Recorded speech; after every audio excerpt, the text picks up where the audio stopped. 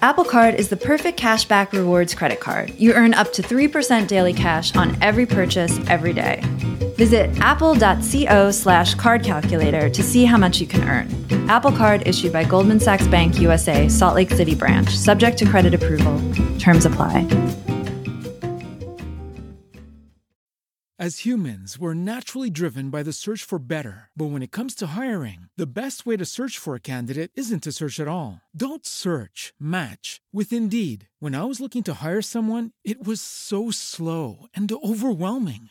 I wish I had used Indeed. If you need to hire, you need Indeed. Indeed is your matching and hiring platform with over 350 million global monthly visitors, according to Indeed data, and a matching engine that helps you find quality candidates fast. Ditch the busy work. Use Indeed for scheduling, screening, and messaging so you can connect with candidates faster. And Indeed doesn't just help you hire faster. 93% of employers agree Indeed delivers the highest quality matches compared to other job sites, according to a recent Indeed survey. And listeners of this show will get a $75 sponsored job credit to get your jobs more visibility at Indeed.com/podcast. That's Indeed.com/podcast. Terms and conditions apply.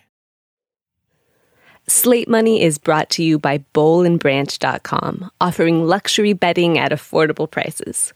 Order now and they'll give you 20% off plus free shipping. Get sheets, towels, blankets, duvet covers, and more at BowlandBranch.com. That's BOLLANDBRANCH.com and use the promo code MONEY.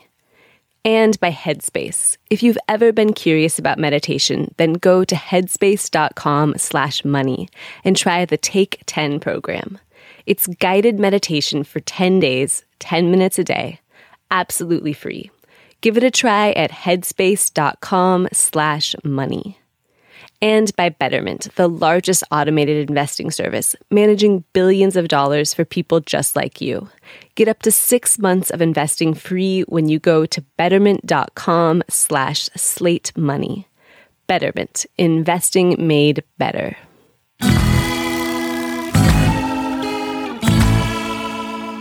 Hello and welcome to the Yanis Varoufakis is not on Slate Money edition of Slate Money. I'm Felix Salmon of Fusion. I am joined as ever by Cathy O'Neil, the blogger and data scientist at mathbabe.org. Hello. I am joined by Jordan Weissman, the Moneybox columnist at Slate. You know, I was worried that my return to the show after 2 weeks was going to be overshadowed by our guest. However, that's not a problem now. We are not joined by Yanis Varoufakis, the former Greek finance minister and author of a new book whose, I mean, frankly, I don't even know if we need to plug the book anymore because he's not joining us. He's in a studio in Chicago where we have an ISDN connection to the studio, but his arrival at the studio did not go well, we are told. It wasn't smooth. We are apparently the victims of Giannis's commute and his tempestuous Greek temper. That is what I think is happening today. So Yanis arrived at the studio on time, but then decided that he was cancelling the interview. Therefore, Yanis Varoufakis is not on Slate Money this week, and we are going. But the good news is that Cathy O'Neil has read his book. Wow! And so Cathy O'Neil is going to do her best Yanis Varoufakis impression. She's wearing her leather jacket and her Chinati t-shirt, and let's just say she's also shaved her head bald for the. And she may or may not be married to the woman from Common People by Pulp. That was an amazing song. This is something I learned today that I'm a big Pulp fan and I spent time covering the Greek crisis, and yet somehow I never knew that there was a rumor that Yanis Varoufakis' wife inspired Common People by Pulp, which is one of the greatest Britpop songs of the 90s. So all of these questions which we had for Yanis Varoufakis, like, did your wife inspire Common People? Questions I'm which going we're just going to them. have to put to No, Cathy just go ahead and O'Neil. ask me. Did she? Yes, she did. Why not? She came from Greece. She had There's a thirst really for knowledge. good evidence that she is the person that inspired that song. So we are going to talk about The book. the three main subjects that we wanted to talk about, all of which are in the news right now, and which we wanted to talk to Yanis about because he has his own unique take on this, which he's just going to channel through Kathy O'Neill. Yeah, I'm going to ask and answer the questions I was going to ask. This is going to be kind of a seance. The three subjects are Greece, Puerto Rico, and Brexit, which are all fascinating subjects. And actually, Kathy is super interesting on all of them. So Yanis Varoufakis' absence notwithstanding, I have a feeling this is going to be a pretty awesome episode of Slate Money. We don't just throw these things together. No, we don't. No, this is very well planned. This is highly planned and prepared. We can totally put a special guest edition together without the special guest. That's how good we are. That's how good we are. Yeah, that's how good we are. So listen, I'm going to tell you a little bit about Yanis's book. Can we start? Yeah, sure. Let's start. Okay. So it's pretty fascinating. I mean, basically what he did was he talked about the sort of history of monetary policy in the modern history of monetary policy in Europe. And he thinks it starts in 1971. Yeah. With something called the Nixon shock. And we won't go into all the details he said, but basically it's the long story shortened to a few sentences is that it was all an effort to make money apolitical. It was all a doomed effort to make money apolitical. So money is inherently a political thing, and the idea behind Bretton Woods and all of these things was to try and depoliticize it. Yeah, and I think it's a fascinating perspective because it does seem like that. It does.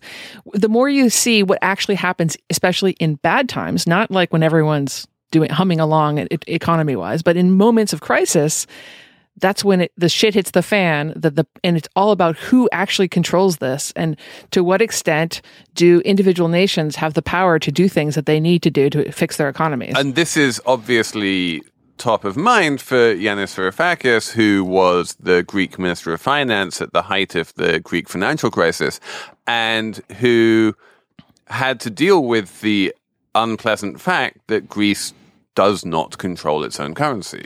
In fact, he has a term for it. He has lots of terms in this book, and it's an enjoyable book for that reason. But the term he uses for this is fiscal waterboarding.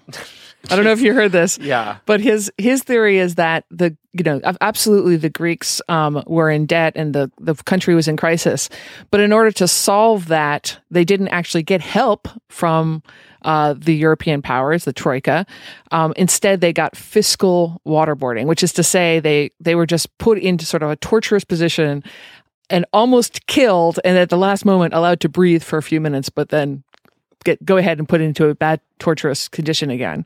And it doesn't seem to be letting up. And the title of his book, we may as well throw this out there, is "And the Weak Suffer What They Must?" ? This is the idea that the creditors are the strong and the debtors are the weak, and that when a crisis happens, all of the power and control is in the hands of the creditor and the creditor nations, and the debtor and the debtor nations like Greece basically have no control over their own destiny whatsoever. Yeah, at least when you're in a situation where you don't have control over your own currency. And that's kind of the key bit of all this. And that we've kind of almost made this mistake repeatedly through history as part of the point of the book, is that the Bretton Woods system, essentially, which was sort of the post-war monetary system, more or less put the entire world on the dollar. That's what it did. It hooked to the value of the dollar to the gold, and then everyone else's currency was pegged to the value of the dollar. And then that eventually collapsed, and the United States single-handedly broke it and said, no, well, we don't want to deal with this anymore. And all the power was in the hands of the United States, and that was the Nixon shock. And that sent Europe into this frenzy because they didn't have any control. So what did Europe do? They eventually created the euro, which again took the power of the currency out of the hands of individual countries. And then you have a country like Greece that is stuck where it's a creditor nation. And there are reasons why this leads to monetary or financial crises. Yeah. And I'm old enough to remember not just the 2008 financial crisis, but the 1998 financial crisis and, the series of financial crises that you saw in Korea and Indonesia and across Asia and then eventually to Russia. And the thing that all of those had in common was exactly the same thing, basically, was that these countries had pegged their currencies to the dollar and then they had to devalue, and then you had this massive banking crisis. Yeah, so exactly right. And so he places Greece and the sort of modern history of Greece, the modern crisis for Greece, in a context where it is actually completely obvious, at least from his telling, that the euro has an institutional design flaw that sort of forced this on the situation, that everyone knew this was coming. It was just a matter of when, and now it's happened.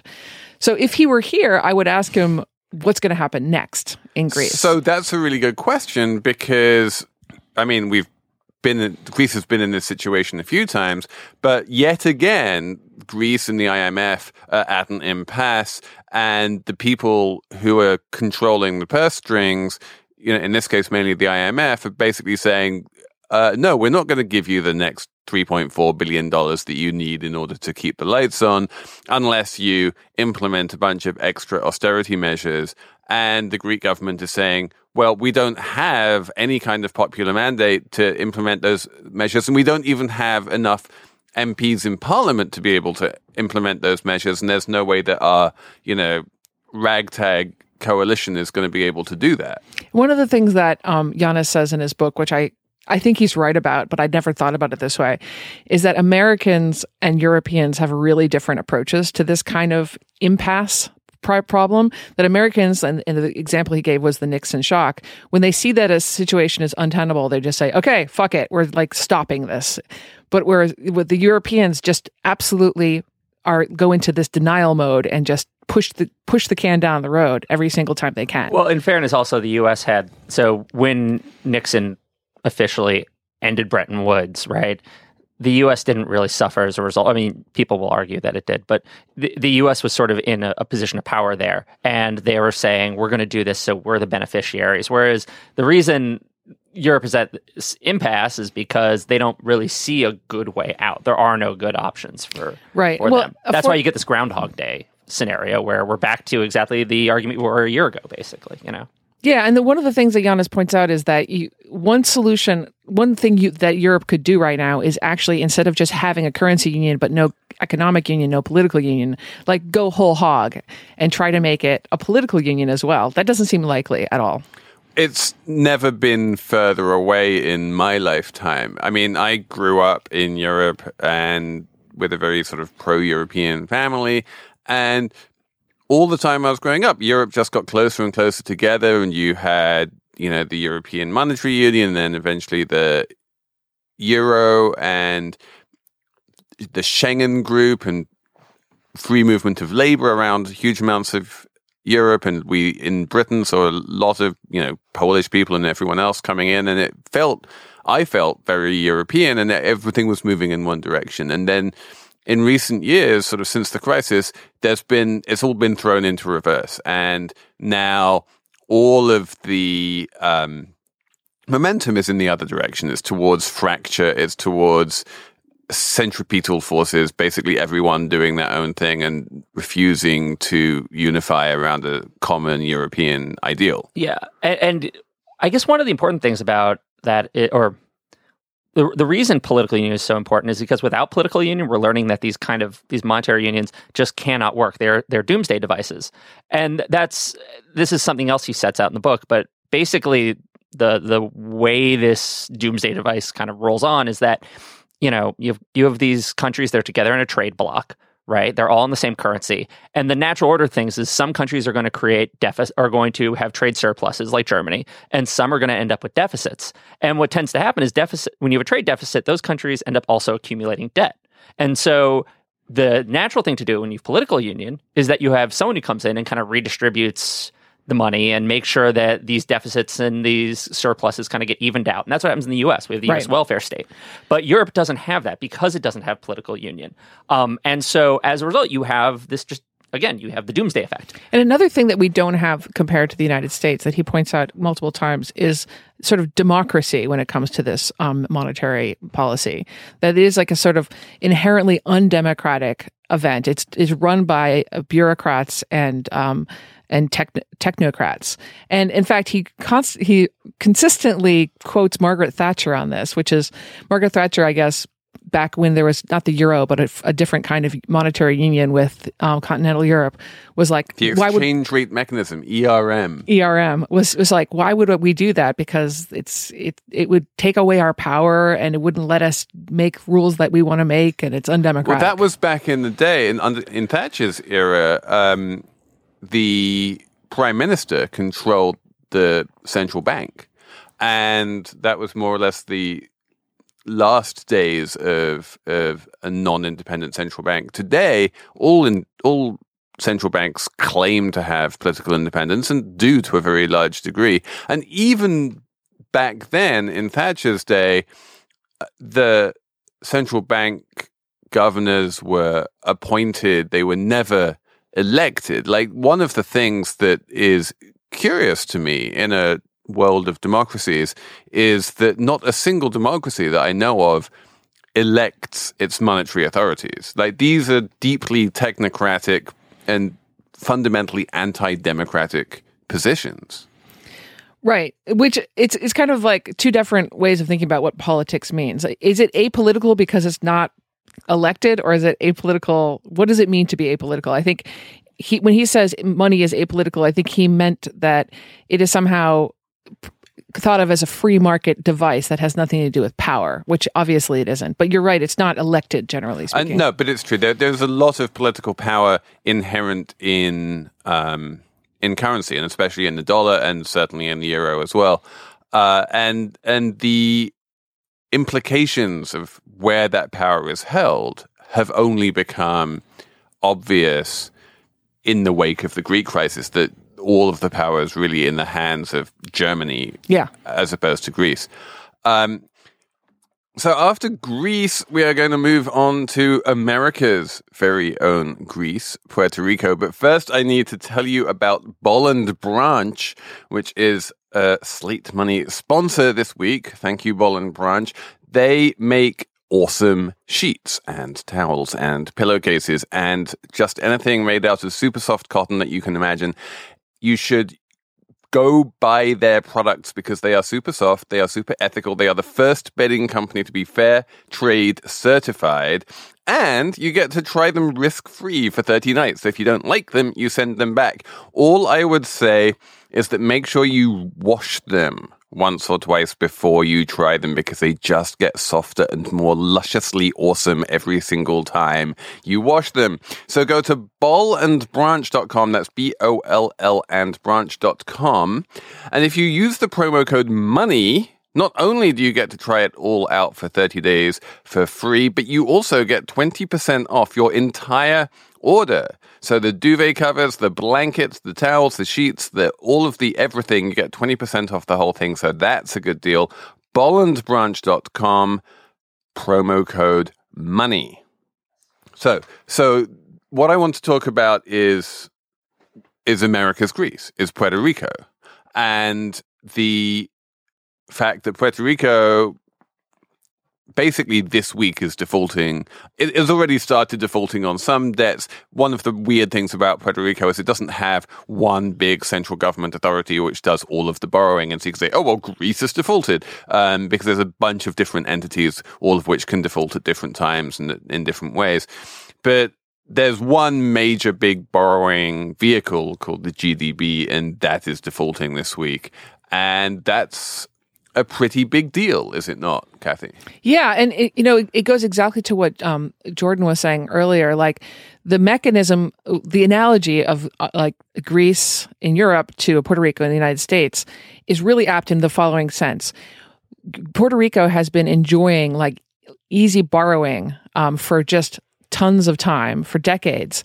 What it has meant is that they've built up. They're a deficit state. They're not actually a state; they're a territory, but they've built up just enormous amounts of debt because it's so easy for people to lend money to them. And they're like, I think it's triple tax havens for investors. It's treated like a municipal bond. It's triple tax free. It's like you're borrowing from New York City. Like, it's so you get the tax advantages, and theoretically, almost, people knew it wasn't as safe. There was a reason these bonds yielded more, had higher yields. So, but that meant they were more attractive to investors who weren't really thinking about default. Yeah, I think some of these bonds are, and this is going to get into the complications, there's so many different levels of Puerto Rico's debt. Some of these bonds are guaranteed by their constitution, and some of them are backed by sales tax, and some of them come from this thing called the Government Development Bank, and they're not really backed by any government power. They're backed by this pseudo-government institution that does a lot of its financing. And so I think people probably only had a vague notion of how safe this stuff actually was, except for the hedge funds that really just wanted unsafe things that would yield a lot of money. I think you're right, though, that essentially they've benefited from being a territory that had similar characteristics to a U.S. state while not really being a state and not really having the same level of, fiscal rectitude or whatever. But they've also been damaged weirdly by the kind of labor mobility that people want more of in Europe.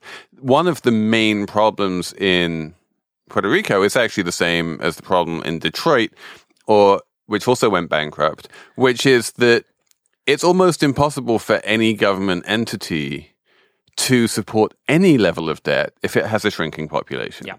So your debt per capita just keeps on going up, even if your debt doesn't go up, and debt naturally does go up because it's, accruing interest and you're probably running deficits. And especially if you have a shrinking population, you're running deficits because the only people who are left are, the pensioners and the people who are taking money rather than the people actually generating tax revenues. And what's happened in Puerto Rico is that there's been this vicious cycle where as it's got poorer and poorer, the opportunity for the people who can really create economic activity, those opportunities have been shrinking to the point at which they're like, well, I just need to move to New York or Miami or somewhere because that's where the opportunity is and that's where the work is. And then as those people leave, the opportunities in Puerto Rico become even dimmer. Yeah, I mean, that is sort of the crux of the problem. The same way Greece, is struggling to pay back its debt and then being asked to take all these austerity measures, and they look and say, that's just going to make it harder for us. Our economy is going to shrink further. Puerto Rico says, you want us to cut spending. We have a shrinking population. How are we ever going to realistically shoulder this burden? What I do think this is going to come to maybe a late but possibly optimistic conclusion because the Congress is sort of kind of almost getting its act together.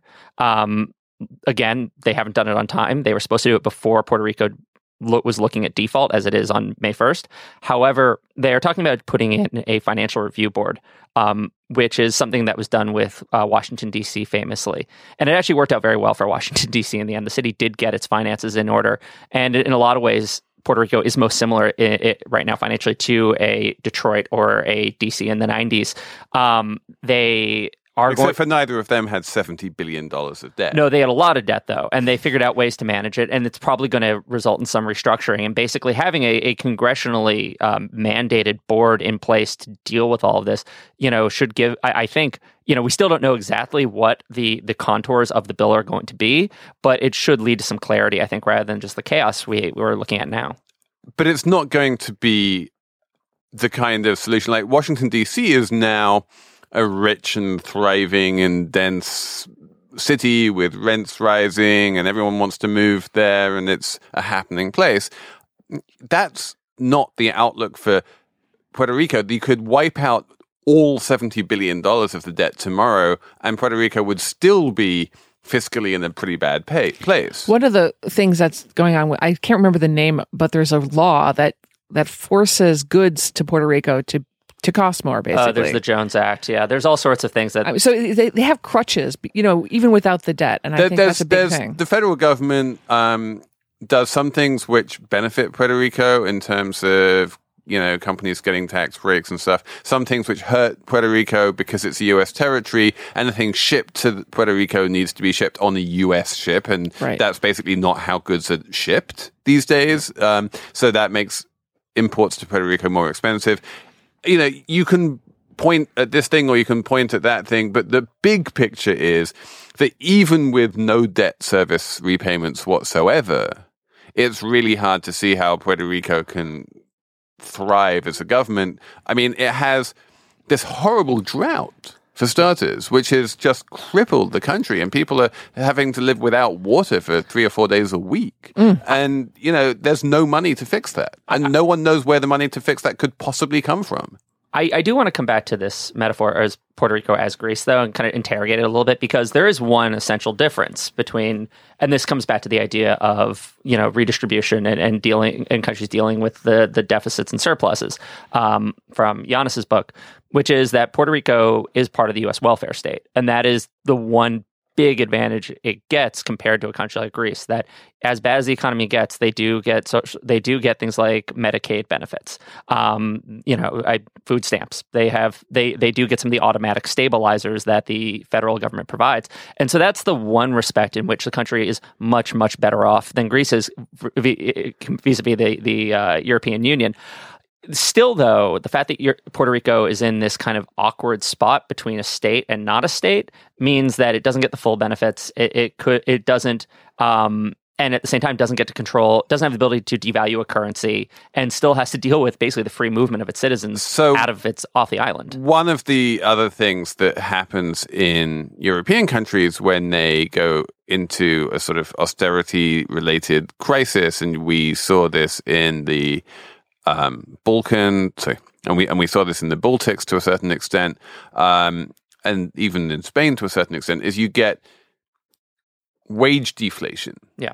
That in order to become more competitive, you can't devalue your currency, so you have to start working for less. Yeah. And I just want to finish this little Puerto Rico segment by talking about the federal minimum wage, which is something which people are very keen on rising in most of America, but which is already too high in Puerto Rico. And there's a very strong case to be made that even if you believe in a $15 minimum wage, across most of America, it probably should come down in Puerto Rico, should it not? I mean, this is a pretty active debate, if you believe it or not. It sounds obscure, but among lefties on the internet, we talk about Puerto Rico as a test case for minimum wage a lot.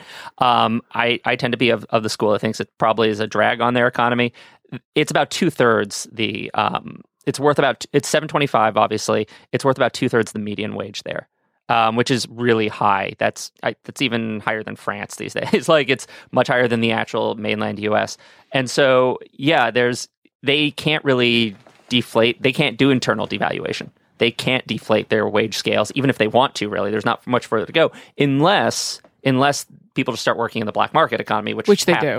Yeah, and that's less than minimum wage. Yeah, exactly. That's the one place, the way that they can do it. But that's not a good outcome, because that means all that money that is not going to taxes. Yeah. I mean, look, as a data person, I don't see why it would be so impossible to have local minimum wages that relate to things like the median wage in an area. No, Puerto Rico is absolutely an example of why that would be a good idea. Yeah. Next up, we are going to talk about my favorite subject of the moment, which is Brexit. But first, I need to thank Slate Money's other sponsor, which is Headspace.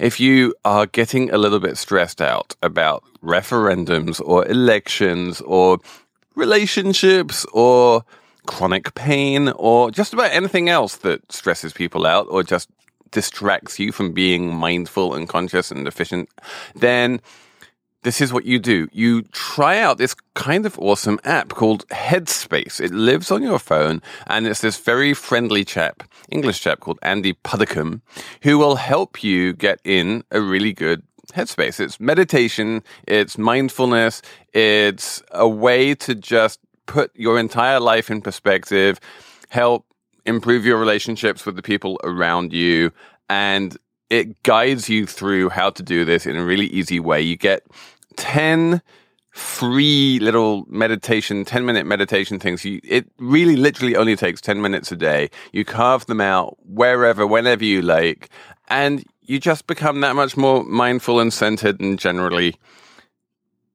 balanced. So give it a go.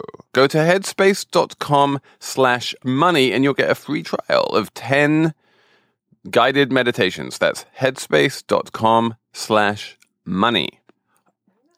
Okay. So, and then finally, we are going to talk about my single greatest worry right now. Yeah. What's going on in Britain? So this is the thing which I really wanted to talk to Yanis Varoufakis about, because, I have these questions like, what on earth is David Cameron thinking? But why on earth would someone who wants Britain to stay in the European Union offer the country a referendum on whether or not to stay in the European Union? But I mean, it's too late for him to take it back now. No, exactly. But why did he make that promise in the first place? There was no good reason for him to do that. David Cameron just kind of strikes you as a stumbling doof in general. He right? is, in my opinion, the worst prime minister quite possibly of all time in Britain, because he has made exactly the same mistake twice. Right. First of all, he promised the Scots a referendum, which he should never have promised them, on whether or not they could become independent. And then he's offered all of Britain a referendum on whether or not they should leave the EU. And in this respect, I am deeply and proudly anti-democratic. You know, if you have something which you don't want to happen, you don't allow the country to vote for it. And I feel bad about this in a sense, because I feel that democracy is generally a good thing. But I look at the opinion polls in Britain with this, sometimes greater support for Leave than for Remain, and I'm petrified. So can we talk about why you're terrified specifically? Because I've been looking at it from the economic end, and there are definitely some analysis that say Britain's economy will be 3% smaller or 2% smaller in 10 years if they leave the euro, because our banks won't have the same access to European markets and we won't have the same free trade area. And then the other side comes back and says, well, at the very least, we'll still have the same rights as everyone else through the World Trade Organization, yada, yada, yada. It's very murky. So I've had difficulty figuring out one way or the other if I would be terrified economically for Britain. I'm curious, is that your concern, or is there something just like deeper politically, just is your inner Britishness getting freaked out? Or is the inner Europeanness? Yeah, inner Europeanness. I mean, partly it's the inner Europeanness. There is no doubt that Britain has benefited not just economically but culturally from being part of Europe. And as Yanis explains in his book, the European Union is first and foremost a way to stop, these incomprehensibly bloody wars that we saw in Europe throughout, the first half of the 20th century from ever happening again. Political union means peace and prosperity. And we've had peace and prosperity since the European Union was created, more or less. And every so often, a small and nasty war kind of erupts on the outskirts of Europe. But what no one wants to see is for the entire political union, insofar as it exists, to just completely fracture. It would be really bad economically. People would lose. I mean, there's no doubt that Europe would make it very expensive for Britain to be able to keep on trading with its European partners. There's no good economic reason to leave, but also there's no good political reason. So why are people? Wait, I want to push back on that a little bit, because if you're staring at a European Union that is proven itself economically dysfunctional, and the goal is ever closer union, and that they're going to try and increasingly kind of, have uniform labor laws more so than they already do, and uniform regulations in general. I mean, wouldn't you be a little bit frightened of giving up whatever sovereignty you have, given especially that Britain has avoided the worst of the euro crisis? I mean, and I'm going to jump in and ask, what do you think the people who want to break? What motivates them? Partly they're afraid of like Turkish people. There's some racism. And, is it a people, Syrian refugee crisis issue? Yes, I think the migrant crisis is the proximate cause for the popularity of the Leave campaign. That in the minds of the people who want to leave, helped out by the Daily Mail and various sort of racist and xenophobic elements of the national press, there's a direct connection between the European Union on the one hand and the fact that there's a refugee crisis on the other, which is kind of crazy, but that's how they see it. Oh, well, but it does seem to be true that a strong European Union would have sort of rules about immigration, like spreading out the Syrian refugees equally among all countries. I mean, that actually does make sense. And Europe, I mean, Britain so far hasn't taken that many Syrian refugees. It's true. So it would actually mean they would get more. I mean, I'm not saying racism is good. I'm saying that it actually has a logic to it. Yeah, one thing here is that the European Union has done a really great humanitarian thing in trying to allow migrants to come in, but it is sacrificing its own political stability, it seems like. And it seems like also a similar thing with kind of the idea of letting Turkey in would have that effect down the line. If that ever happens, that's been an ongoing question. I know one thing looking at the British press is the Turkey question. That always seems to come up in the Leave campaign. Do you want Turks coming in the way one day that you have Syrians now and the way you have Poles already do?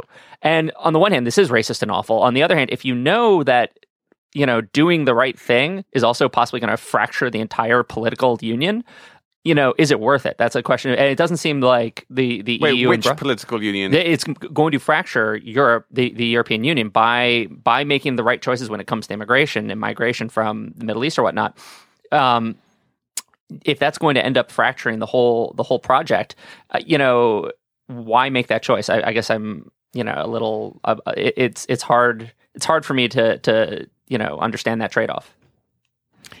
Is this the right thing to do? Basically, if you know you have a ton of racist people who may actually just bring down the whole project through these choices, I don't know if that's necessarily the right move then. And that's exactly my point about democracy, is that the minute that democracy becomes the tyranny of the racists, that's when I start breaking with democracy. Yeah. I just don't know if that's sustainable. I don't know in this case. But this is, maybe it is. Maybe the racists will lose. And we hope the racists will lose. And certainly in this country, when we look at the racist support for someone like Donald Trump, it's hard to see how that could turn into an absolute majority of Americans, but never say never. Yeah. Okay, enough depressing talk of Brexit. I just really, really hope it doesn't happen. I have some faith that it won't happen, but I can't say I'm sure about that. We are going to move on to the numbers round, but before that, I need to tell you about quite a big number, which is $4 billion. That's how much money Betterment now has under management. That's quite a lot of money, and it makes sense that they have that much money, not just because they're a Slate Money sponsor and so therefore obviously awesome, but also because they are a really sensible way for people to make sure that their money is sensibly invested. You hand over your investment capital, your risk capital to Betterment. You tell them what your risk profile is and what you might need the money for in future, and they will invest it in an incredibly low cost and efficient way in index funds. They're not going to try and be too clever. They're just going to do exactly the kind of investing that I and everyone else say that you should be doing, which is passive investing in broad stock and bond indices.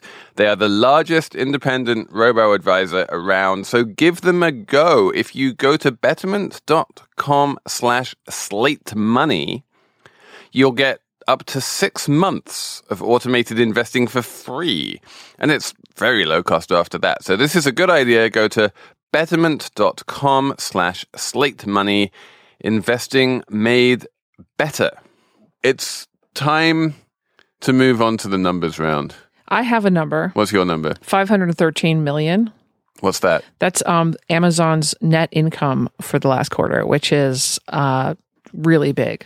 It's the biggest one they've ever had. I can tell you that Facebook had $2 billion of net income. That's in the first right, quarter, 1.5 billion. Yeah, for Facebook. But for Bezos, personally, he gained $6 billion in wealth after the stocks jumped after the announcement. So it's a big deal. Amazon is growing, and its profits are growing too. I finally $6 billion. He could buy the Washington Post 24 times with the 1 day increase. And by the way, 60% of that profit is accounted for by the web services. So everybody on the cloud. That is pretty good business for them. Which is kind of just like an amazing testament to companies just like letting a company kind of fuck around for a while until it happens. And if it's run by Bezos. If it's run by Bezos and just giving it the leeway to just see what works. Because like, I don't think if you went to anyone in like 2002, they'd be like, oh yeah, Amazon.com is going to be a giant web server. Like that's what's going to make it its money. I mean, but also retail. Like, do you know that they're expected to cover 8% of all retail in the United States by the end of the year? Which is still smaller than Walmart, but yes, it's just a ton. Yeah, I mean it's big. Jordan, what's your number? My number is 3. My number is, so there was an article today in Bloomberg looking at who the actual authors behind Zero Hedge are. Some of our listeners are probably familiar with that blog. If you're not, it's the id of the finance blog ecosystem. It's like it's where like gold bugs and people who like Russia and Syria and who think the end of the world is coming kind of go to commiserate and read these anonymously written or pseudonymously written posts, typically coming from a person who was known as Tyler Durden. As you might know, that character from Fight Club. It turns out Tyler Durden was three people, one of whom recently quit and then went to Bloomberg and told them all about the working on the blog. The interesting thing is the interesting thing about this story is that you have these, this blog is devoted to talking about it's the end of the world, everything's awful. Meanwhile, they're raking in cash from the fear mongering, and apparently one of them one of the authors, this Bulgarian former finance guy, lives in a mansion in New Jersey, and the other guy lives in like a huge plush place in San Francisco. So it's another example of how basically fear mongering about the end of the world is always profitable. If there's somebody who is talking about how you should throw all of your money in gold, you're probably getting taken for a ride, and they are probably laughing all the way to the bank.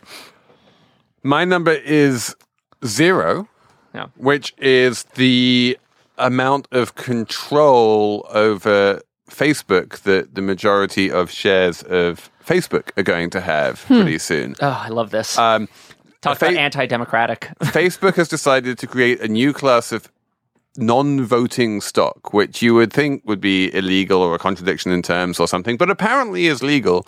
And every single person with a Facebook share right now is going to get 2 shares of this new non-voting stock. So pretty soon, 2/3 of the stock in Facebook is going to have no votes at all. And that's just going to help to consolidate control in the hands of one man, you know who. Well, so this is a way for Zuckerberg to sell his stock over time without giving up control, right, of the company. This kind of reminds me of like, we have the right to change the terms of the service. Yeah. Yeah.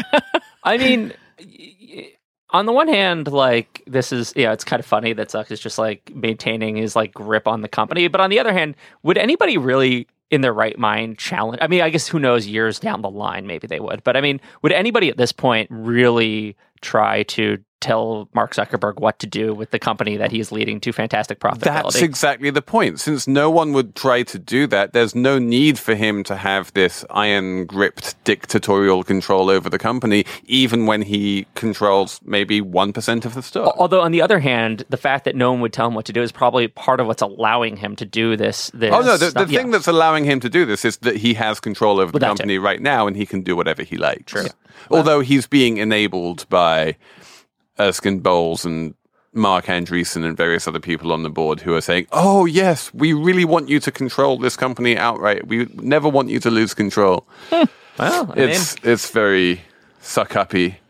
Masters of the universe. Masters of the universe. In any case, that is it for us this week. Thank you for listening to Slate Money. Thank you to Audrey Quinn, the producer who tried incredibly hard to get Yanis Varoufakis on this show, and it's totally not her fault that he wasn't on. Thank you to Steve Lickteig and Andy Bowers, the executive producers. No thanks at all, frankly. It's Yanis Varoufakis who really didn't help in the slightest. He did write a book. He did write a book. And listen to all of the Panoply podcasts at itunes.com/panoply. Write to us, slatemoney@slate.com, and we will talk to you next week on Slate Money. She came from Greece, she had a thirst for knowledge. She studied sculpture at St. Martin's College. That's where I caught her eye. She told me that the tap was loaded. I said, in that case, I'll have rum and Coca-Cola. She said, fine. And then in 30 seconds time, she said, I wanna live like common people. I wanna do whatever common people do. Wanna sleep with common people. I wanna sleep with common people like you. What else could I do? I said, I'll see what I can do.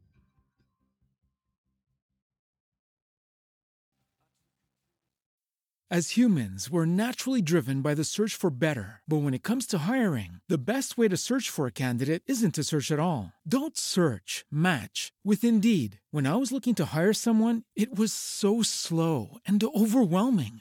I wish I had used Indeed. If you need to hire, you need Indeed. Indeed is your matching and hiring platform with over 350 million global monthly visitors, according to Indeed data, and a matching engine that helps you find quality candidates fast. Ditch the busy work. Use Indeed for scheduling, screening, and messaging so you can connect with candidates faster. And Indeed doesn't just help you hire faster. 93% of employers agree Indeed delivers the highest quality matches compared to other job sites, according to a recent Indeed survey. And listeners of this show will get a $75 sponsored job credit to get your jobs more visibility at Indeed.com/podcast. That's Indeed.com/podcast. Terms and conditions apply.